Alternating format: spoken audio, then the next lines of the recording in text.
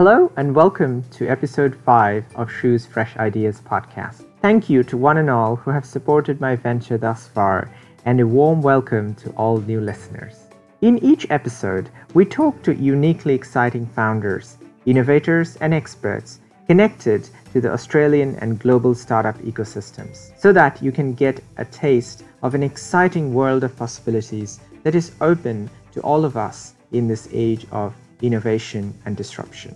My guests today are two such pioneering innovators who are using their extensive backgrounds in scientific research to commercialize cutting-edge artificial intelligence and machine learning technologies. Michelle and Don Perugini, a husband and wife duo from Adelaide, South Australia, are serial founders of 3 technology startups, namely ISD Analytics, Precigen, and Life Whisperer. Their companies are centered around the application of predictive data analytics, behavioral modeling, and AI into fields of organizational decision-making, process automation, and reproductive therapy. Michelle has a PhD in medicine and has led research projects investigating and commercializing innovative health technologies. Michelle's co-founder and husband, Don, similarly holds a PhD in computer science and has worked on artificial intelligence within the Department of Defense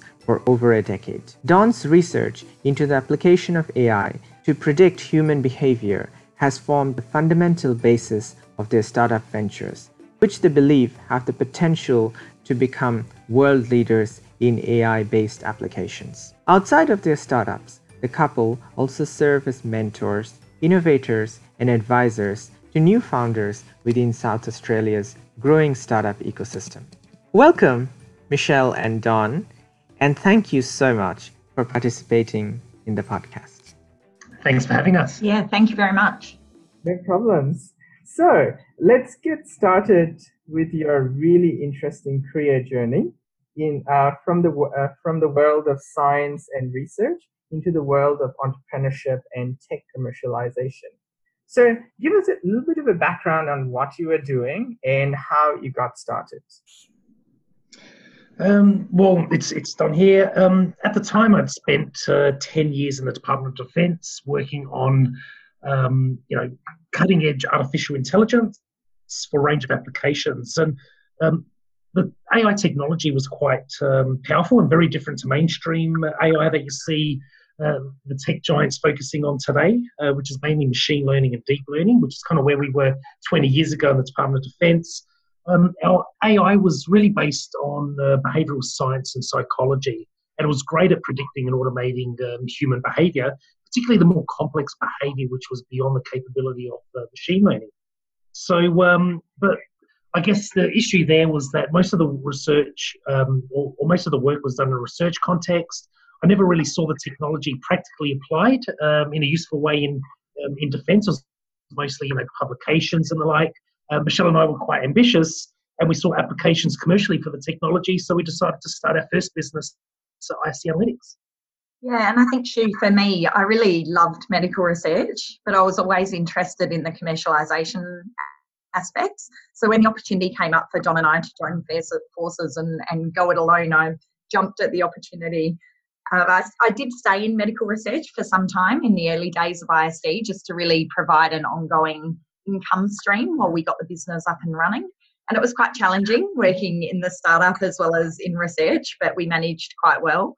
And I guess if it was easy, everybody would be doing it. So, I guess the nature of both of our characters is that we don't do things because they're easy. We do it to try and achieve something sort of special or to make a real difference. ISD Analytics was founded in 2006, and obviously you moved from science and into the world of startups. So, and as you said, it was challenging. How was the experience? How was the ride? And what were some of the learnings that came out of that? It was a great learning experience.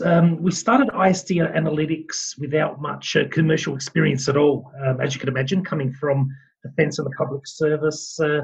But you learn very quickly when you have to run your own business. For example, the one that's at the top of my mind, having a very technical background. This is a common problem with academics with very deep technology. Our initial presentations were very technical. No one really understood them. And over time, you kind of get better at communicating your product in layman's terms, focusing on why customers should use your product, why it's different, what are the benefits to them, rather than focusing on what it is and how it works. And I think for me, having a tech startup was fun and exciting, but it was a bit like a roller coaster. So we had some really great successes as well as failures, and we made many, many mistakes along the way. We could probably spend more than double the time of this podcast talking about those failures. But I think the whole process is about accepting that failure is part of that actual journey. And if you come into it with the right attitude, then you'll be able to achieve a good outcome in the end. So, for example, when you're selling a deep technology which is new and different and which customers don't even know exist, you receive a lot more no's than yeses, and that's just the way it is. So you need to kind of accept that rather than take it personally and get distracted. And ISD Analytics really helped us develop enormously personally and allowed us to create something of great value that provides, a great sense of achievement for both Don and myself. Yeah, and with regards to specific learnings, what's critical for startups is getting the first few customers, or what we prefer to call champions, who actually use the product, pay for the product, and promote it to others when you deliver that particular product or service well.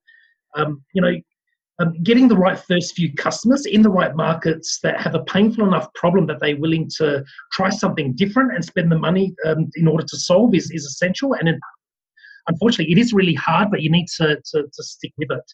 It's really easy to work for the first customer that comes along because they're excited or curious about the technology. And then what happens is, you may do a pilot or some free work, and 6 months down the track, after you've made a massive investment in time and money, you realize that the problem wasn't as significant enough for them to really spend money to make it commercially viable, or the industry was conservative or slow, or they don't have much money. And then what happens if you have to try to pivot to another industry? You really have to start from scratch. So with our new AI automation startup, Precigen, we launched in February this year. We're still searching for the right first few customers that will help us on a journey to create a $1 billion global tech business. And we're happy to wait as long as it takes to find the right customer. Another lesson early on, you don't need a large team. You just need a good team and a scalable product. In the past, we sometimes hired the wrong people to have a significant impact on a startup with a small team. When ISD Analytics was acquired by EY, we only had a team of 5, but we were working all around the world in different industry. And lastly, a good word of advice from a mentor and investor in the US: less is more. You really need to focus in terms of your product and industry and do it well. Yeah, and I think, Shu, from my perspective, one of the things that comes to mind for me is that one of the biggest lessons we've learned is it's not what you know, but it's who you know. And I think in our first business, we had a world-leading product, which is the same technology that Don mentioned underpins the Precigen startup.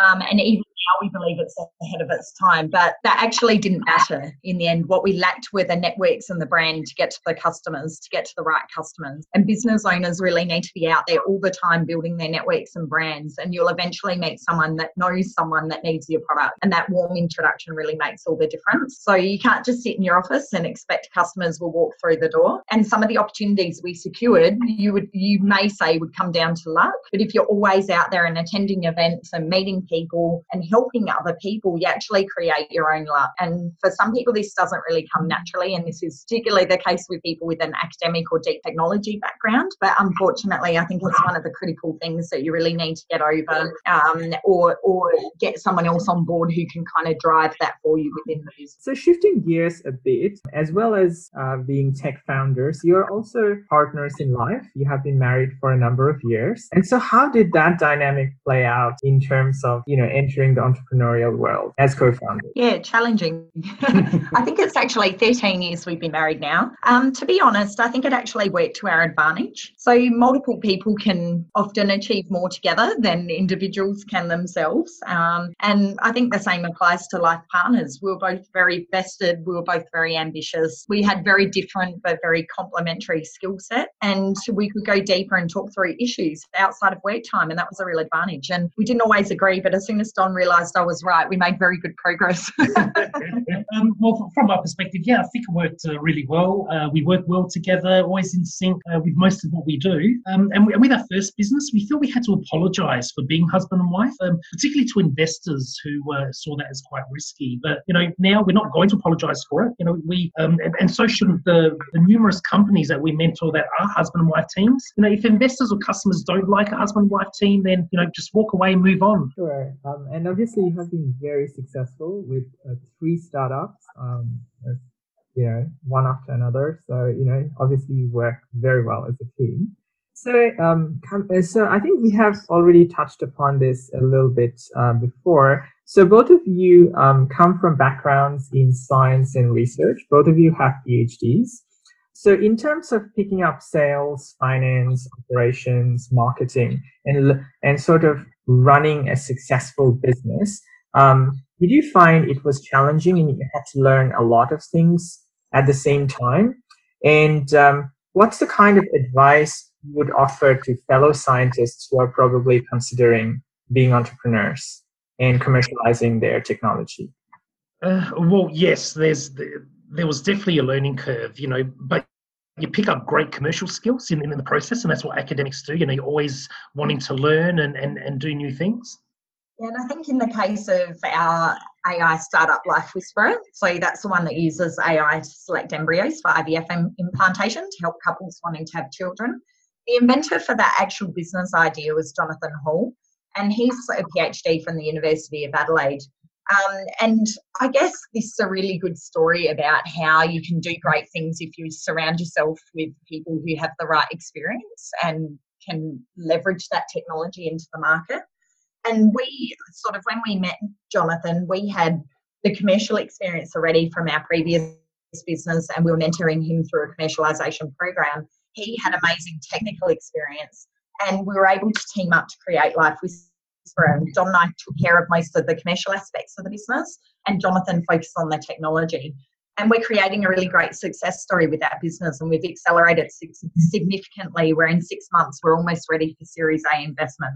So scientists and inventors with deep technology can really team up with entrepreneurs and commercial experience.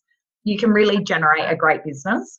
And these inventors will become tomorrow's entrepreneurs that can help the new breed of inventors and so on. Well, Michelle and I do a lot of mentoring with startups and wannabe entrepreneurs in universities working on great deep technology. We've come across so many, which is really exciting and great. But if the right inventor comes along with a technology or product that fits with our commercial experience, which is typically in AI or the health tech space, then yeah, we're open to partnering with them and as co-founders to create and accelerate a global tech business like what we did with the Life Whisperer. We thought it worked quite well. Yeah, and I think the important thing to note there is if you try and do it all on your own and you don't have all the necessary skill sets, then it can be quite challenging. And all of those other things that you mentioned, Shu, about sales and finances and operations of the business, I'd say don't get too caught up on it. You need to learn as you go. It's just a process, of an education process that every startup founder and entrepreneur goes through. And the more times you sort of do it and the longer you do it for, the better you get at it. And you can always surround yourself with other people who are good at doing those things that can help out.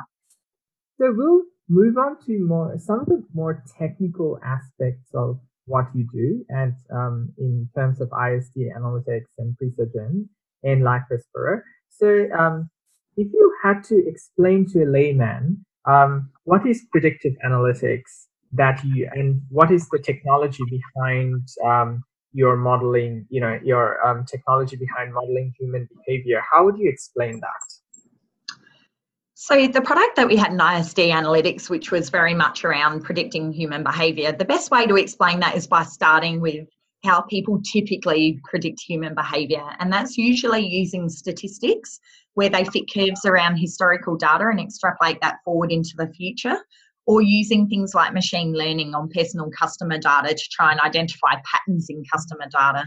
And both of these approaches rely on the assumption that how people behave in the past, they'll also behave the same way in the future, which is not likely to be the case in today's disrupted markets? The product we had in IC Analytics was called Simulate. So that was basically used to simulate a whole population of people down to each individual household and person.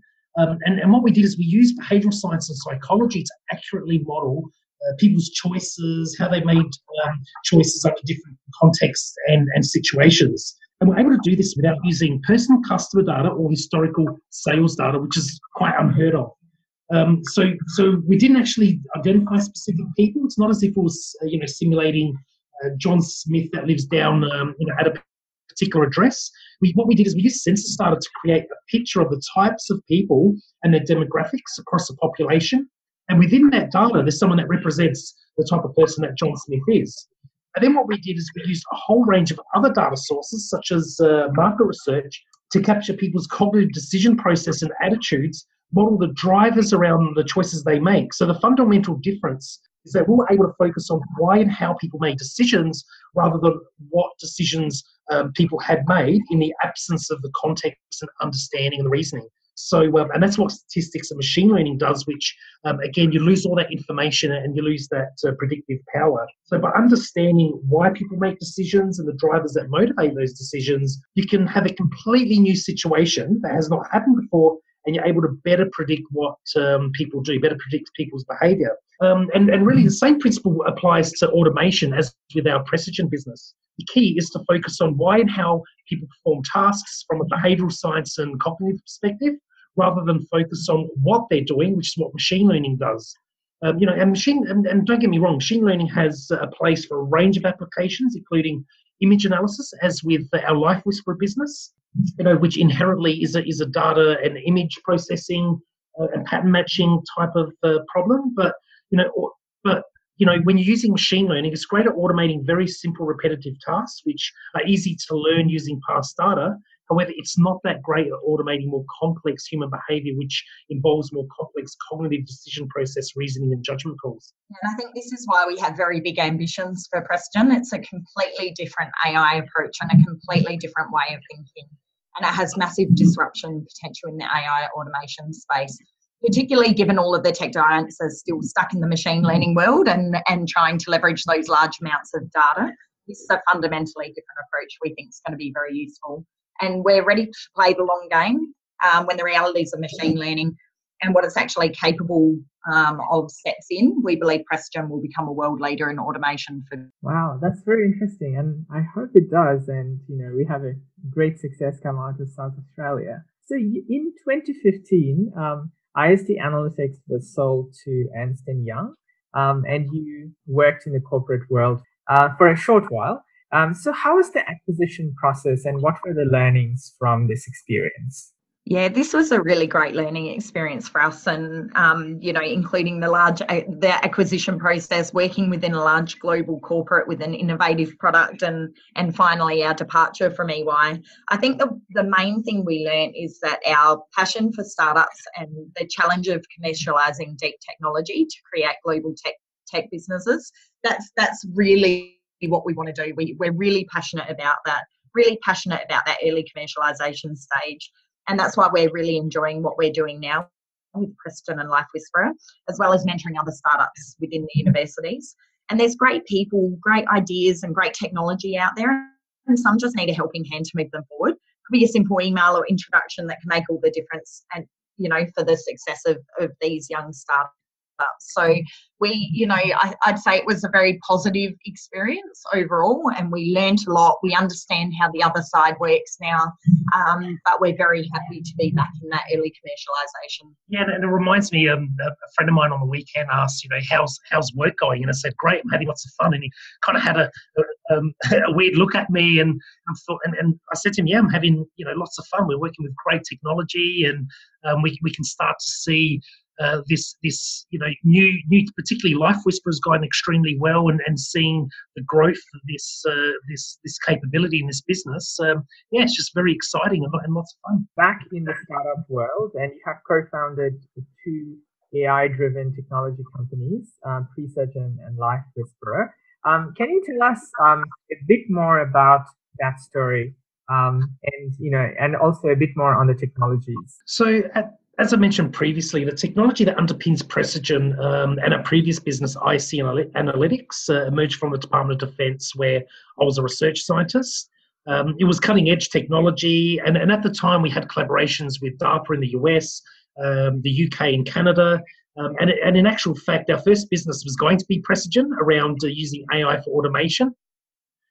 However, the world wasn't really ready for it. We did try. We went to see some customers about AI and automation. We were quickly shown the door. We decided instead to start IC Analytics around predictive analytics, and really now it is the right time for Precigen. AI and automation is a lot more accepted. It's understood, and there's a lot more business investment in this area. And the story around Life Whisperer is a little bit different. So when we left EY, Don and I spent a lot of time doing mentoring, and I was involved in the eChallenge program run by the University of Adelaide, and the team I was assigned to as a mentor was called Life Whisperer.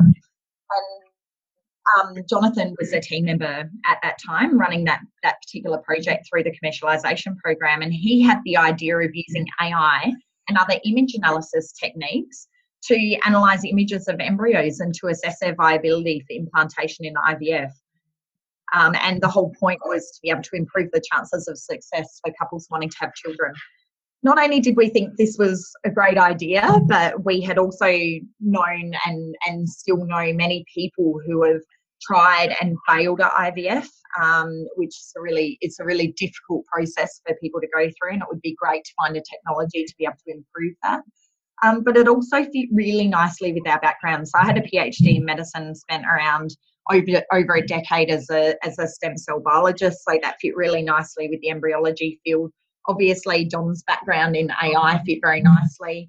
And Jonathan was a superstar at image analysis and other physics techniques, perfect triad. And so we decided to partner, and we created Life Whisperer, and the rest is history. So at this point in time, there is as Don was saying before, that probably AI technologies were not as popular a few years ago, but now it seems like there is a huge interest for AI. A lot of organizations are kind of experimenting with it, and there is also a little bit of scaremongering, we can say, that a lot of people are saying that many of present-day jobs will be made redundant and so forth. So what are your thoughts on AI in general and its significance? Personally, I think there's a lot of hype and scaremongering around AI, definitely. So if we focus on the hype, it feels like what we're seeing now is reminiscent of the AI winter in the 80s. In the 80s, there was so much hype around AI and what it could do, and really the industry collapsed, and AI was kind of tainted when it couldn't actually deliver. For example, back in the 80s, AI was applied and worked well to a whole range of toy problems and games. However, when people tried to apply it to complex real-world problems, it didn't work so well. And that's where the issues were. And today, it's a little bit of deja vu. We kind of see these news articles about AI playing games like Jeopardy, Go, chess, computer games. However, the question is it really going to translate to those complex real-world problems? These games are difficult. I completely agree with that. However, they're still constrained and simpler compared to many of the real-world problems that can really benefit from automation. And like the 80s, the industry was fixated on a general data-driven AI technique like machine learning, where, personally, I just don't think it's capable of easily solving all of the problems that industry is throwing at it at the moment. AI techniques like what Precigen uses was actually created to overcome the problems of, we saw in AI in the 80s. But further to that, what's important for us is we always try to apply the right AI techniques to the right components of the problem, whether it's machine learning, optimization, natural language processing, image processing, trying to solve all these problems with just one technique, namely machine learning, which we really see what industry, a lot of these startups doing, with the expectation that just throwing more data and computing power at it is just going to produce a good result. I personally don't think it's going to work well. So the second issue around AI is scaremongering, particularly around job losses and the creation of super intelligent machines. And we've all heard the term robot apocalypse coming up in the media. and that these super intelligent machines will take over the world. And we believe this just will not happen in our lifetime, if at all. AI is just really not at the level where it can take over whole jobs. Rather, it can help with specific tasks or augment what people do. And in most situations, these are tasks that people don't want to be doing anyway. For example, what motivated us to start Preston was the acquisition to EY. And at the time, our staff's productivity in ISD was around 95%. And when we moved to EY, it dropped to around 70%. And when we looked closer, we discovered that our team were now spending time on a range of admin tasks that they didn't really want to do, such as timesheets, travel, expense reports, and CRM entries.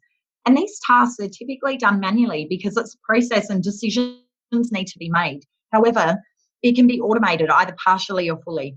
And automating these tasks will allow staff to become more productive and work on more productive and creative tasks. A recent report I was reading, it was quoted that by 2020, the population of people over 65 years will actually outnumber the population of people under 5 years old. So our population is ageing and we may not actually have enough workforce to be able to support them. This is also forcing government policy to increase the pension age. So automation may be necessary in the future to be able to cope with this ageing population. And lastly, and I think most importantly, there's actually many benefits to society from AI. So with ISD, we used our model to assist with government policy in a whole range of different areas: conservation, energy policy, education, workforce planning, and in health to understand what types of technologies could assist people to better manage their health and reduce diabetes and the cost of the health system, as well as transport and emergency response, predicting how people will actually respond in bushfires to assist with managing alerts and saving lives. And this is particularly important with Life Whisperer and this technology, and what we're aiming to do there is assist couples wanting to have children in a world where fertility globally is declining. And Preston is aimed at automating mundane tasks to allow people to do what they do best. So there's no doubt that there may be disadvantages and risks associated with AI, like many disruptive technologies, but there's certainly great benefits that it can bring. And the cities and countries that don't invest in these areas and grow an ecosystem with a future workforce with these skills, not only will they risk losing jobs from automation if it gets that far, but they'll also risk losing jobs for people who build these automation systems as well. So there's great opportunities for AI to really improve the lives of people and improve the society as a whole. Absolutely. It's very interesting. So you're also looking into helping the South Australian ecosystem develop, and you're also serving as mentors within CSIRO on Prime and Techstars. So what are your thoughts on Aussie founders and what do they need the most in terms of support? Well, there's many aspects to business. There's strategy, operations, technical, sales, marketing, etc. And there are, many mentors that can assist across all of these areas. However, it's my belief that what startups really need is a customer, and they need the right customer. You can strategize all you like. You can spend months building the best business plan or the best product. However, if you don't have a customer that actually wants the product and that's willing to, solving a significant enough problem that they're willing to pay good money for it, it's the business is always going to struggle. So in my view, startups need a customer and the rest will typically follow. And with regards to getting that first customer, startups need to get their messaging right. And they need to test that messaging broadly, and which we mentioned previously is actually quite difficult with deep technology, particularly for academics or very technical people. And they also need the right networks to be able to get to that customer, which is where we think mentors really can play a big role. And a lot of mentors are reluctant to kind of introduce people or these new startups and entrepreneurs to people within their network for the fear of something going wrong or disrupting that relationship. But I think if you've got very strong networks, I think your networks understand that you're introducing these people for the joint benefit of both them and your own business. So I think it's really important to be able to broker those introductions, and we're very happy to help people where it makes sense and introduce people to our networks where we think there's a mutual benefit. And one day when we need help, hopefully they'll return the favour. South Australia and many parts of the nation have kind of gone through a tough economic shift. Do you think technology startups can help to sort of cushion some of the blow and create a spark new economic growth and create a new wave of jobs? Absolutely. I think South Australia and Australia more broadly have world-leading research and researchers in technology. I think one of the main challenges is that we as a culture often lack the risk appetite to commercialise the technology or to uptake this new technology to create jobs and wealth for the country and to ultimately make a difference in the world. So I think tech startups are not the only answer, but we can definitely do better as a society and with the culture in fostering those startups and fostering that new technology and supporting it into the market. So in saying that we need the right environment and culture to facilitate this, from universities to support commercialisation, from government to provide policies and grants to support commercialisation, from investors to investing in startups and even broader, the broader community to encourage entrepreneurship and wanting people to do well and be successful. And on one hand, not vindicating people for failure, but also not vindicating people for doing too well. Now, we've definitely come a long way since our first business 10 years ago. Life Whisperer emerged from the University of Adelaide, and we're currently hosted by the University of Adelaide in their Think Lab, which has been really great. And the Think Lab's here to help startups commercialise technology. So, both our business have received generous grants from the government, and that's made a significant difference to where we are now. And I think just to add to that, I think particularly within South Australia, the government is doing a lot to support early commercialisation startups, and they're genuinely doing a lot to support them. There's lots of early commercialisation funding available. There's venture capital funding available. So there's definitely a shift in the culture and the readiness and opportunities for startups to really be supported by the government. So there's no excuse why the culture can't flourish from this point on. So traditionally in Australia, R&D spending has been low, and also it has been cut down over, in the last 5 years. And a lot of STEM graduates say that they don't have as many opportunities once they graduate. So are you seeing a shift in that? And do you feel that it's going to change in the near future? Yeah, I think this really relates to the previous question. I think if research is able to be commercialised and demonstrate a benefit to society, like jobs and wealth, rather than just research papers, then I believe it would encourage greater R&D funding by the government and industry itself. And by creating great global tech businesses and successful tech people that go with it, this could provide aspiration for the younger generation to study STEM and follow that same path. So it's kind of a circular impact. I think you can't have one without the other, but I think we need to encourage, again, a culture of commercialisation and a culture of doing research that actually leads to commercial outcomes and benefits society and the economy. And then it will kind of flow on in terms of research funding coming back to those different programs and a greater appetite for people to engage with those STEM programs. Absolutely. So it's just creating that positive feedback loop and showing the impact.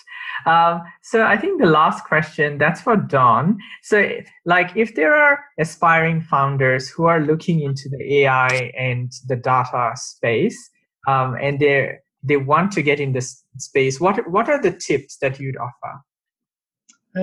Just do it. There's lots to learn in the AI space. There's so many applications that you can throw AI at. And you don't even need to be technical, is my view. You just need a great idea or industry problem and the right attitude, and you can partner with technical people in order to create a great business. So it's exciting. So for those with the ideas, or for those with the deep technology and maybe the academics or want to be entrepreneurs, do it. Absolutely. And Michelle, do you have anything else to add? I think the only thing I would add to that is I agree with the just do it attitude. But I think if you're going to do it, don't expect instant returns. Expect that it is a journey, and it's a journey that even if it fails, you will learn a huge amount. You will grow both personally and professionally, and you will undoubtedly be either more employable down the track, or you will be more in a better position to sort of create great successes in the future in your own startup. So absolutely go for it. Yeah, I absolutely agree with both of you. There is so much opportunity in this AI space and also the tech startup space in Australia. So if anyone's interested, they should get into the space and connect and network, and things will happen. So thank you very much, both of you, for answering the questions. And I'm sure the listeners have learned a lot about all the interesting tech startups that you're involved in, as well as AI and the exciting ecosystem in South Australia. So thank you, both of you, for your time. It's been a pleasure. Absolutely. Thank you so much, Shu. Hi there, this is Shu again, thanking you for listening to this podcast.